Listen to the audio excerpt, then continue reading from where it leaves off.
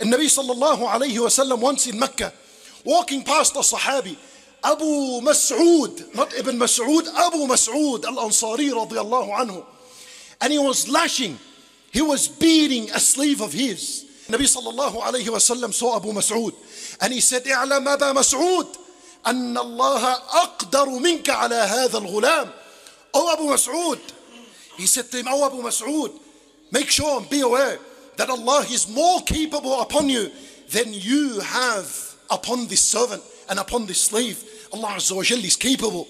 If you're able to oppress others, if you're able to oppress the wife, if you're able to neglect the rights of the children and oppress them, Allah is capable to do whatever He wants with you.